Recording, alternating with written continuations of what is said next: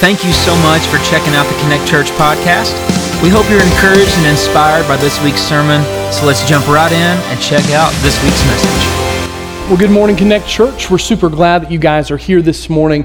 Pastor Anthony, along with a large group of our volunteers, are going down, and they are already there at Laguna Beach Christian Retreat, getting everything ready for camp, okay? That's a big deal for us in the life of our church. You are sitting currently at a church, right, with a group of people that was started at Laguna Beach Christian Retreat at beach camp, okay? Listen.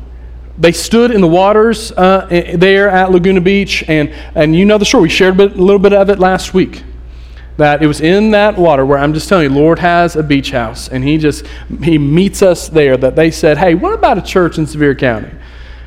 Don't they have enough churches in Sevier? I don't know. Maybe we should do this. And the Lord birthed something right there in the hearts of Pastor Anthony, Miss Aaron, Pastor Zach. That is where we're at today. And man, I'm telling you, the Lord saved me and called me into ministry at beach camp.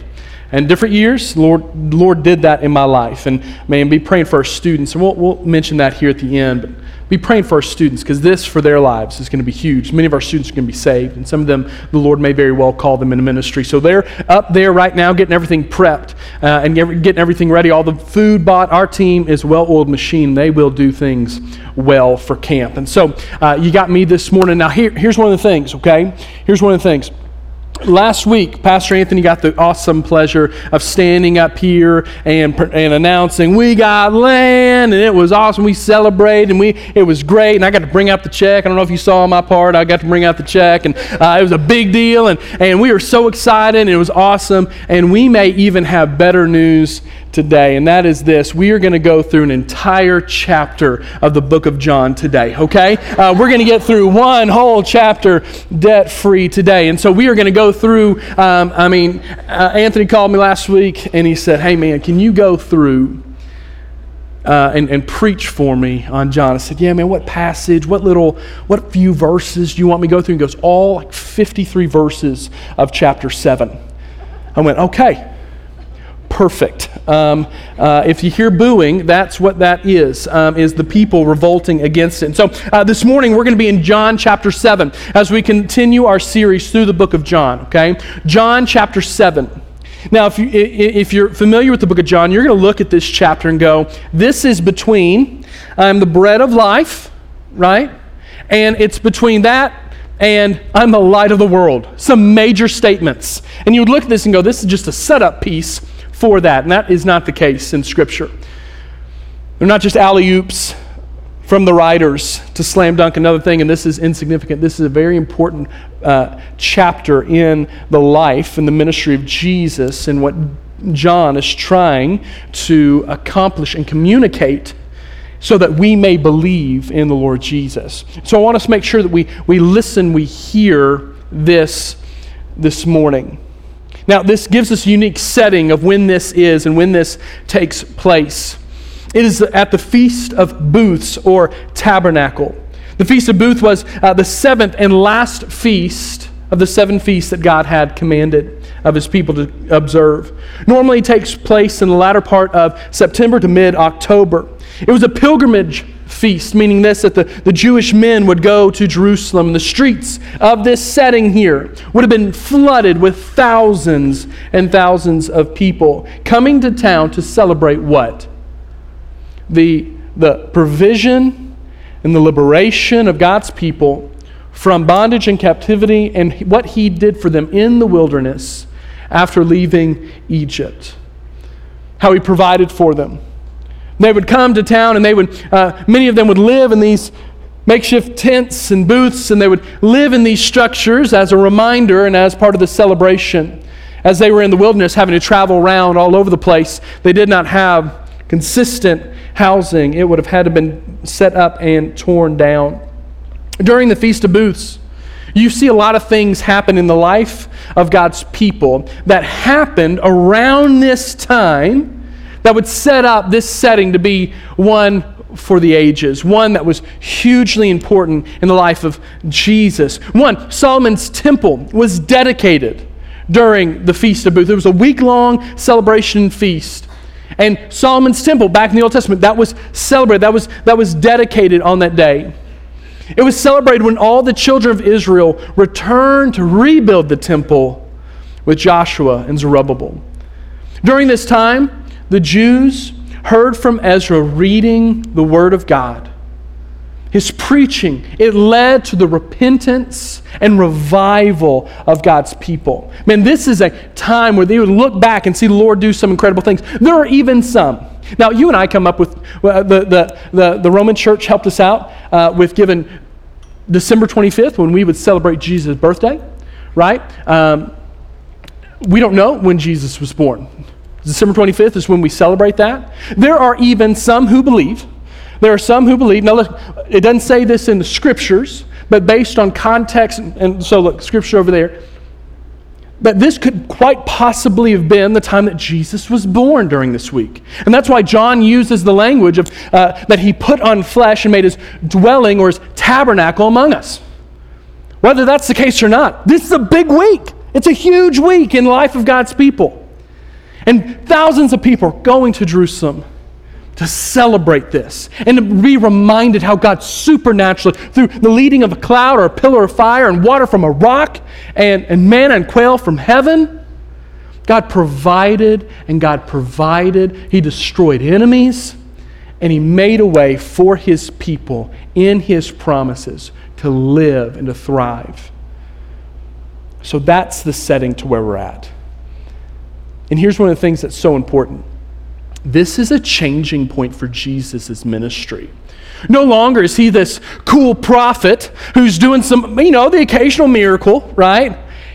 Where He's healing the man in Bethesda and He's by the pool there, or feeding the 5,000, or the wedding feast and turning water into wine, which that was an awesome. The frat guys loved that one and they thought that was great and it was awesome. No longer is He just the popular prophet. He is now transitioning. You're going to see chapter 7 is huge for Him transitioning into public enemy number 1. He is now taking that step to where no longer is it, hey, I like you. Teaching's kind of weird, but I get it. We want you dead. And we're going to kill you in any way that we can possibly figure out how to do so. It's changing for Jesus. And that is the scene, the setting to where we're at here in chapter 7. We see this in John 7:1. It says this, after this, Jesus went about in Galilee.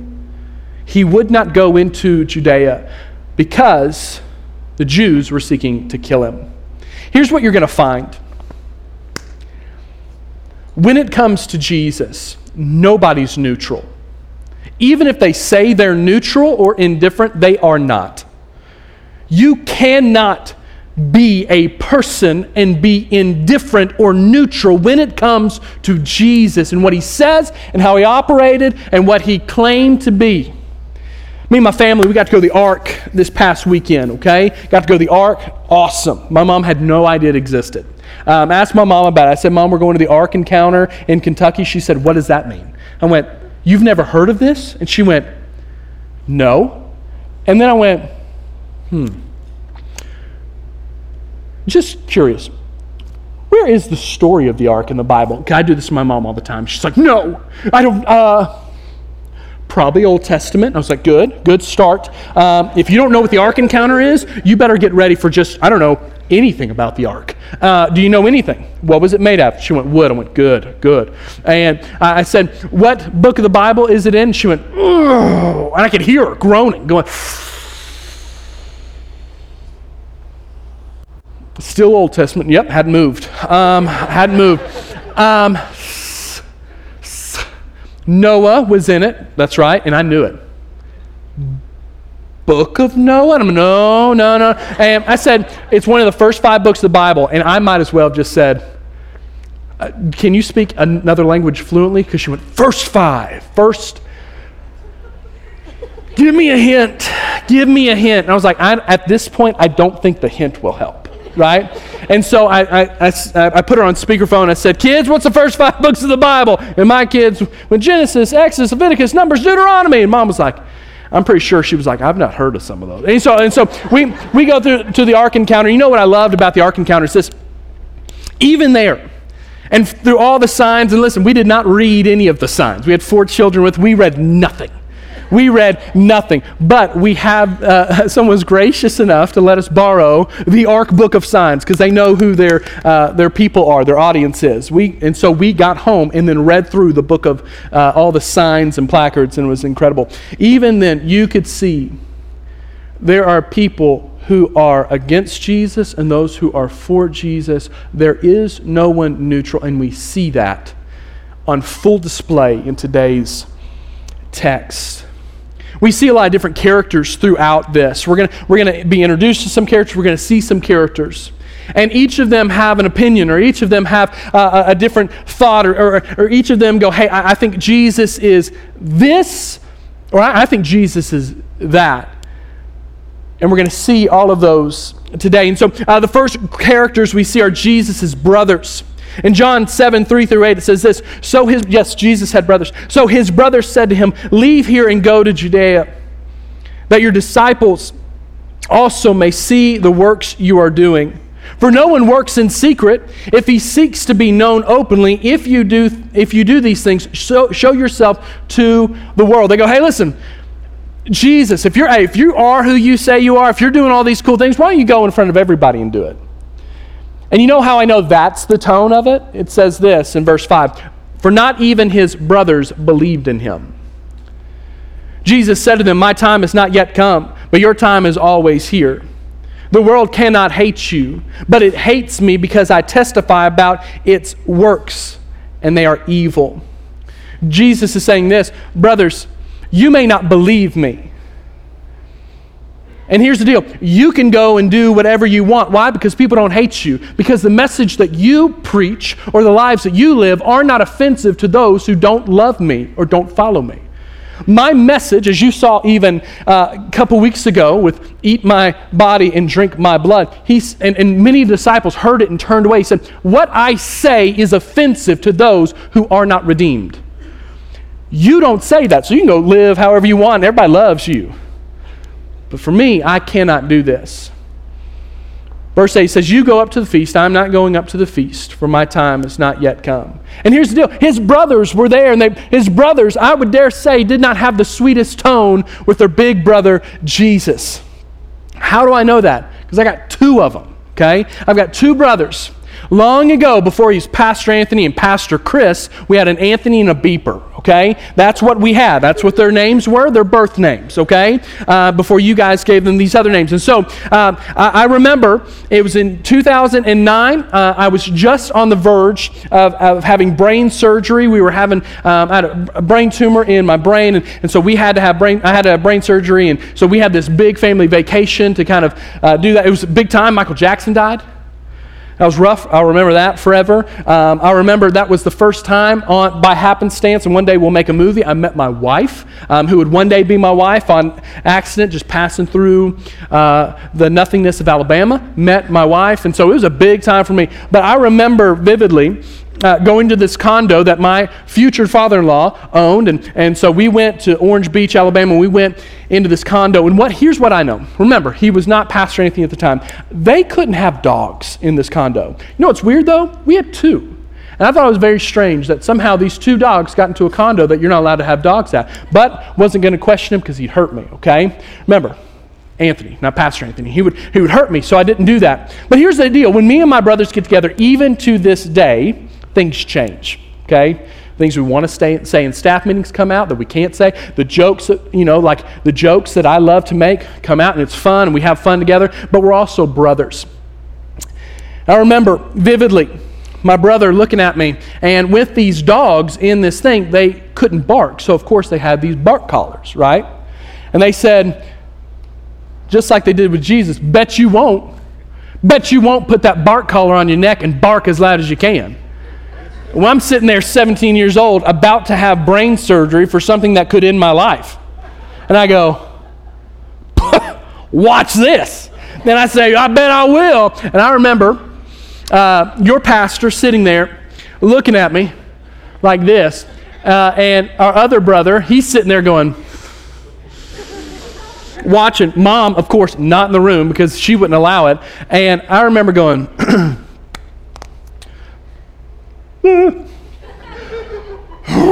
And nothing happens. Like, oh, this thing don't even work. He's like, really, let it go. And so I put that thing up into my aorta or whatever is here. And I went, and I'm telling you, when I came to, it was awful. I thought, well, I'll never speak again. This was terrible. Listen, brothers have an effect on you, okay? They just go, like anybody else come up to me and go, bark into a bark collar, and I'm like, you're an idiot. No.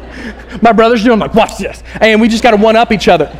My other brother, Chris, did it, and it hurt him, and he threw it, and it hit me in the mouth. Like, it was an awful time in my life. But I understand the role brothers have. So Jesus, even in his own family, he's not one who's celebrated this great prophet and preacher, and is not seen as the Messiah that he is, the very Son of God. He is seen as this nuisance of, oh, really, brother? If you think that, why don't you go up? I double dog dare you to go up there. I bet there was a double dog dare mentioned somewhere in this speech. Why don't you go up there and show everybody? Take your disciple. Go show everybody if you want to do this thing in the open. And Jesus tells his brother, it's not my time yet. So his brothers had an issue. Not only that, we see the Jews had lots to say about Jesus. And in John chapter 7, verse 12 through 13, it says this, and there was much muttering about him among the people, while some said, he's a good man. Others said, no, he is leading people astray. Yet for the fear of the Jews, no one spoke openly about him. John 7, 14 through 15 says this, about the middle of the feast, Jesus went up into the temple and began teaching. And the Jews therefore marveled, saying, how is it that this man has learning when he has never studied? They're seeing something from Jesus going, man, maybe he fed me at the feeding of, maybe fed me, or I saw this, but his teaching, there's something about it that is unbelievable for who he is and not being going through the schooling that he's gone through. And so you have some people doing this, some people just stand back going, nope, stay away. He's going to lead you astray. Man, he's going to lead you astray. And some people go, no, I think he's a good man. I don't know much about him, but I think he's a good dude. You have others. Jesus would sit there in the temple, and he would teach. And remember, it's the Feast of Booths or Tabernacles. So Jesus used a lot of teachings about Moses. And he would go, guys, listen, the authority I have has been given to me by God, and he has sent me here. I'm not just some dude looking for glory for myself, but rather I come preaching and telling you what the Father's told me to come do.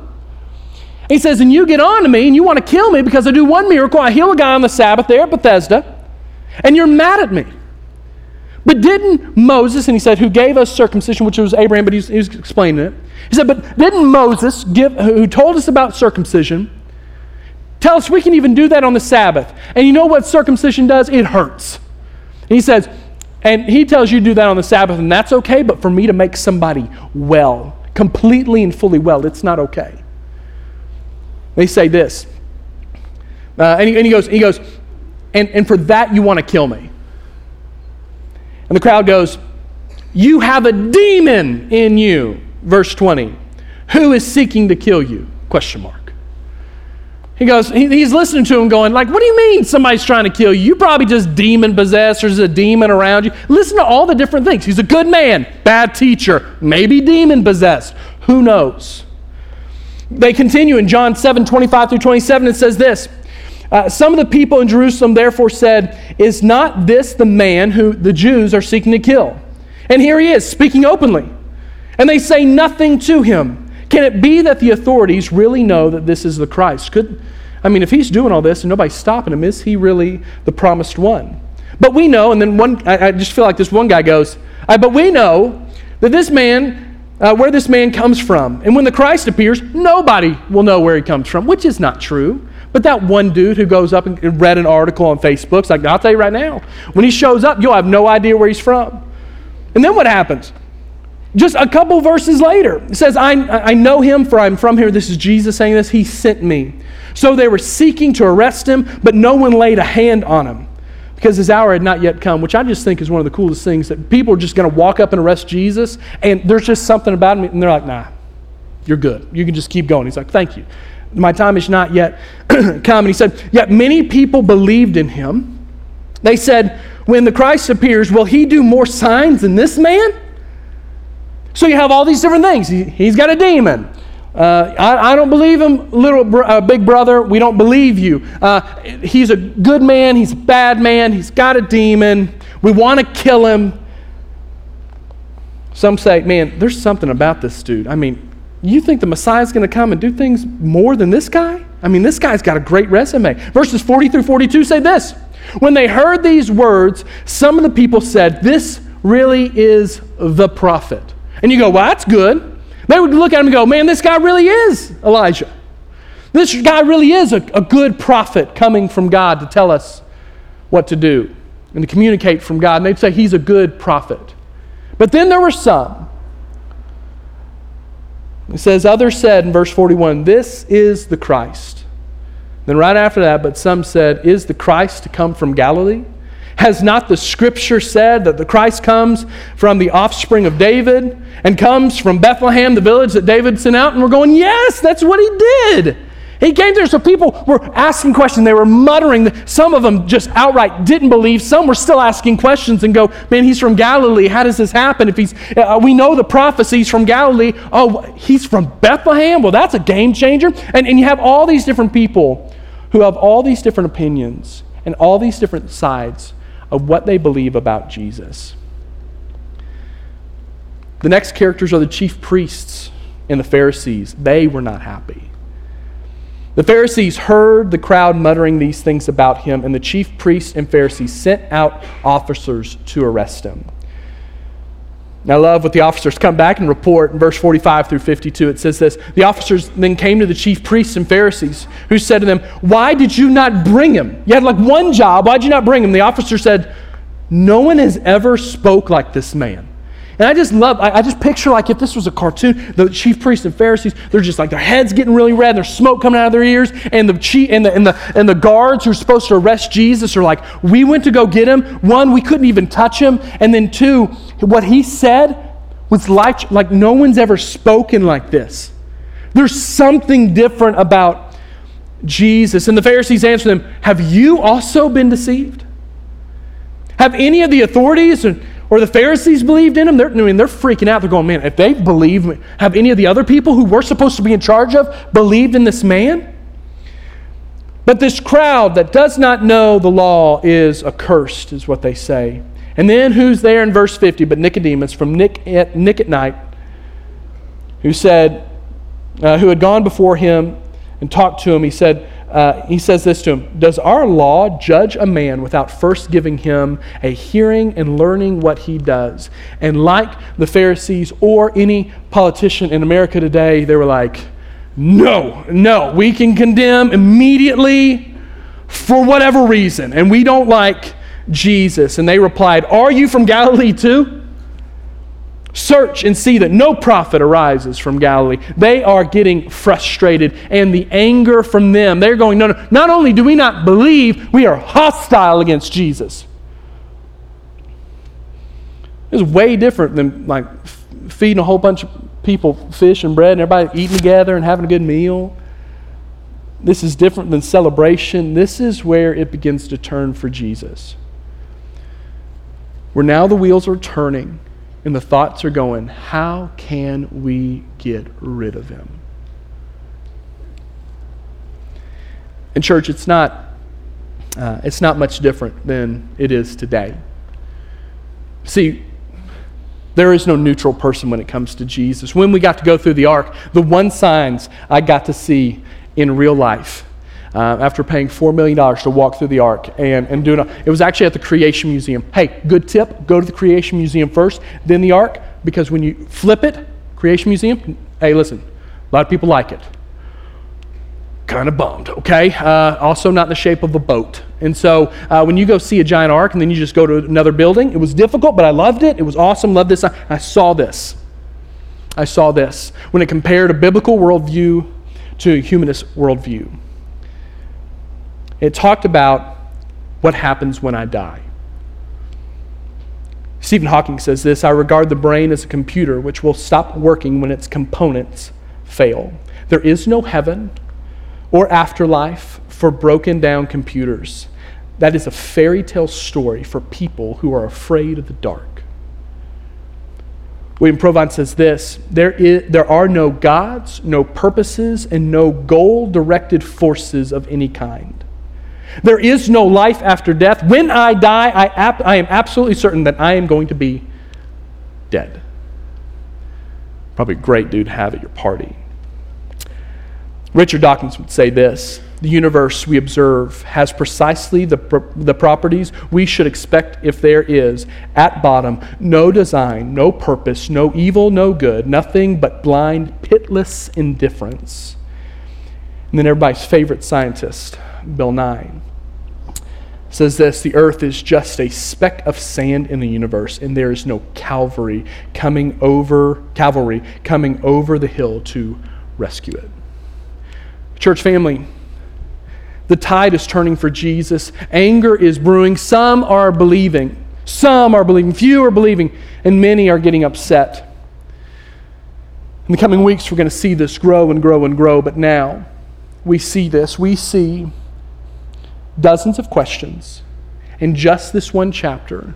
Dozens of questions and thoughts of who Jesus is and what he's going to do and where he comes from. And nobody is neutral. It is an impossibility when it comes to Jesus. He is the most polarizing figure in all of history, and he should be. He's God. Even today, it is not like Jesus is accepted everywhere. We are Jesus, and his name is under attack. His word is under attack. Unlike any other group in society today, believers are under attack. Why? Because of Jesus. We are becoming a minority, and we are becoming hated, and we are becoming disliked, and everything we say is rough today. It happens.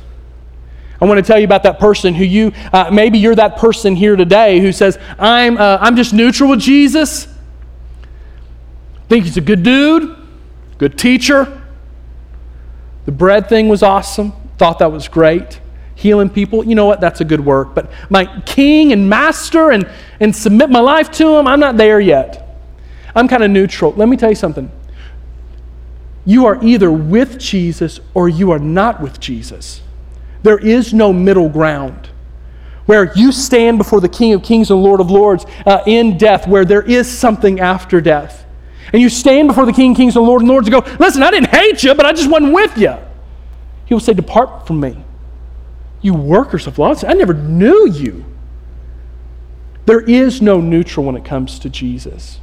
And it's really hard for us to grasp that because we're in 2023 when we see everything that's going on in the world. We see everything. The news, sports, we see everything. And we go, well, I'm not going to take it on, right? I'm not going to diss it. I'm just going to kind of stay silent and stay to myself. It cannot be when it comes to our walk with Jesus. There is no neutral party. Believers, oftentimes this is a default position for us. The message of the gospel is offensive. It is unbelievably offensive to those who do not follow Jesus. At one point, it was offensive to our very flesh. And then he saved us. Just because the message of the gospel is offensive does not mean that we need to shut up about the gospel. We must proclaim it. Because who cares if we offend sin? It's been defeated and it's got somebody that we love or somebody we work with. Who cares if we offend it? We must care for people. We cannot be neutral in our lives this week. Listen, when we give our lives to Jesus, believers, and we say yes to him, we said, yes, you're my king, you're my master, but when it comes to the things you stand for, I'm just going to stay over here. I'm not going to endorse the other guy, but I'm going to be right here. Because listen, what do you mean go and make disciples? That's Pastor Anthony's job. They just hired Kyle for that. I mean, I don't have to do that. I'm going to kind of stay right here. What, seek and live in holiness? And be separate from the world? Now, listen, I'm not going to go sleep around. I'm not going to get drunk on the weekends, but I'm just going to kind of stay right here, right? This is kind of this neutral place where I'm not sinning, but I'm not necessarily doing what you called me to. Follower of Jesus, listen to me. That is a lie from the enemy.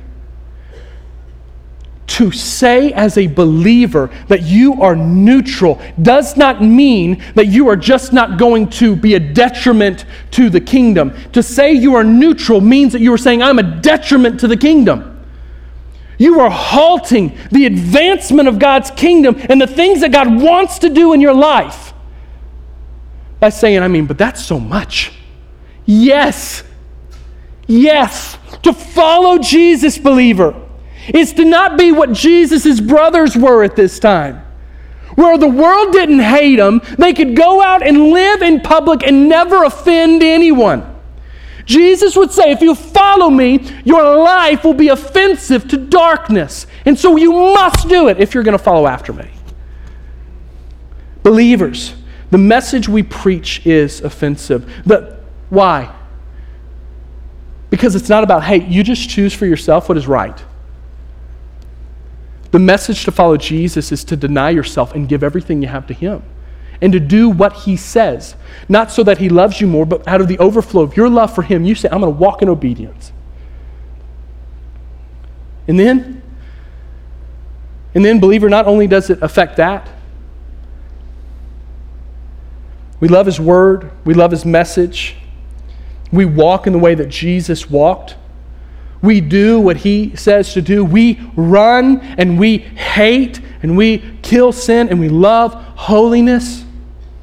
We love people. We preach the gospel. We cannot be neutral. Pastor Zach's going to come and make his way up here. Listen to me. If we continue on this path, we're about to go to camp. This is our camp shirt. I just pulled it out of a box. It has a weird smell to it, so I won't get close. And this is our camp shirt. At camp, we don't just do like themes. This is our theme, but it's not just everything's built around the theme. We're going to be walking through the entire book of Colossians. We're going to slow walk it, okay? And then we have quiet times that are designed to be by the beach, and then we give them something called Beyond the Beach, which gives them 21 days of Bible studies just through the book of Colossians. And what we're going to teach our students this week is that Jesus Christ is preeminent above everything. Do you want to know how to get out of this neutral lifestyle with Jesus, where you like Him, you're not cheating on your wife, but He's not your everything? What a waste of the Christian life that is. Rather, what if this week, what if today, that instead of being one of your many priorities, that Jesus today became the very paper in which you write your priorities down on, and you were to love Jesus today? What would it look like in your life? What would your job look like? What would your family look like? If in your marriage, it wasn't just you, not being the best, not being the worst, but in your marriage, Jesus was preeminent in your marriage, and everything you had was for Jesus. What would it look like in your office life? What would it look like in parenting your children if Jesus was preeminent? Listen, what you believe about Jesus matters, believers, and it will show in the way that we live our lives daily. Stop trying to live this neutral life in your walk with Jesus. It's a waste. And we will stand before Jesus one day and He's going to say, you got in here by the skin of your teeth. Neutral Christianity does not get a well done, good and faithful servant. Oh, but so many of the people who would have heard Jesus' teaching and then He would have died and rose again, many of them would give their lives for Him. Even some of His brothers would now get serious about Jesus, and it wouldn't just, they would be all in to following Jesus. And following Jesus is hard. That's why Jesus says they don't hate you yet, but when you start following me, they're going to hate you. For some of you, it's going to lead to your death. For some of you, it's going to lead to a loss of promotion. For some of you, it's just going to be the world hates you. For some of you, the world hating you looks like your very own flesh rising up against you with sinfulness and temptation and addiction like it never has, because you're serious about Jesus and your own body with its sinful nature and its grasp of, I know you gave your life to Jesus, but just try this one more time. We'll come after you. Believers, this week, what does it look like for you not to be neutral but all in about Jesus? What does it look like? Does it change your morning? Does it change your conversations with your wife? Does it mean you delete Netflix and sell your TV? Does it mean that you change things around? Does it mean that your job looks different? What does it look like for you? We're about to see it in the coming chapters. We're about to see it. To follow Jesus is not popular, and we all know that. We're about to try to teach your kids that. That's rough, try to teach a sixth grader that. But Jesus is preeminent. There is no other place for him. There is no other distinction for him. That is it. Thank you again for checking out our podcast. Be sure to subscribe so you can stay up to date on our services. If you'd like to give to support our ministry, you can do that at our website. That's connectchurchpf.com. Hope you enjoyed and have a great week.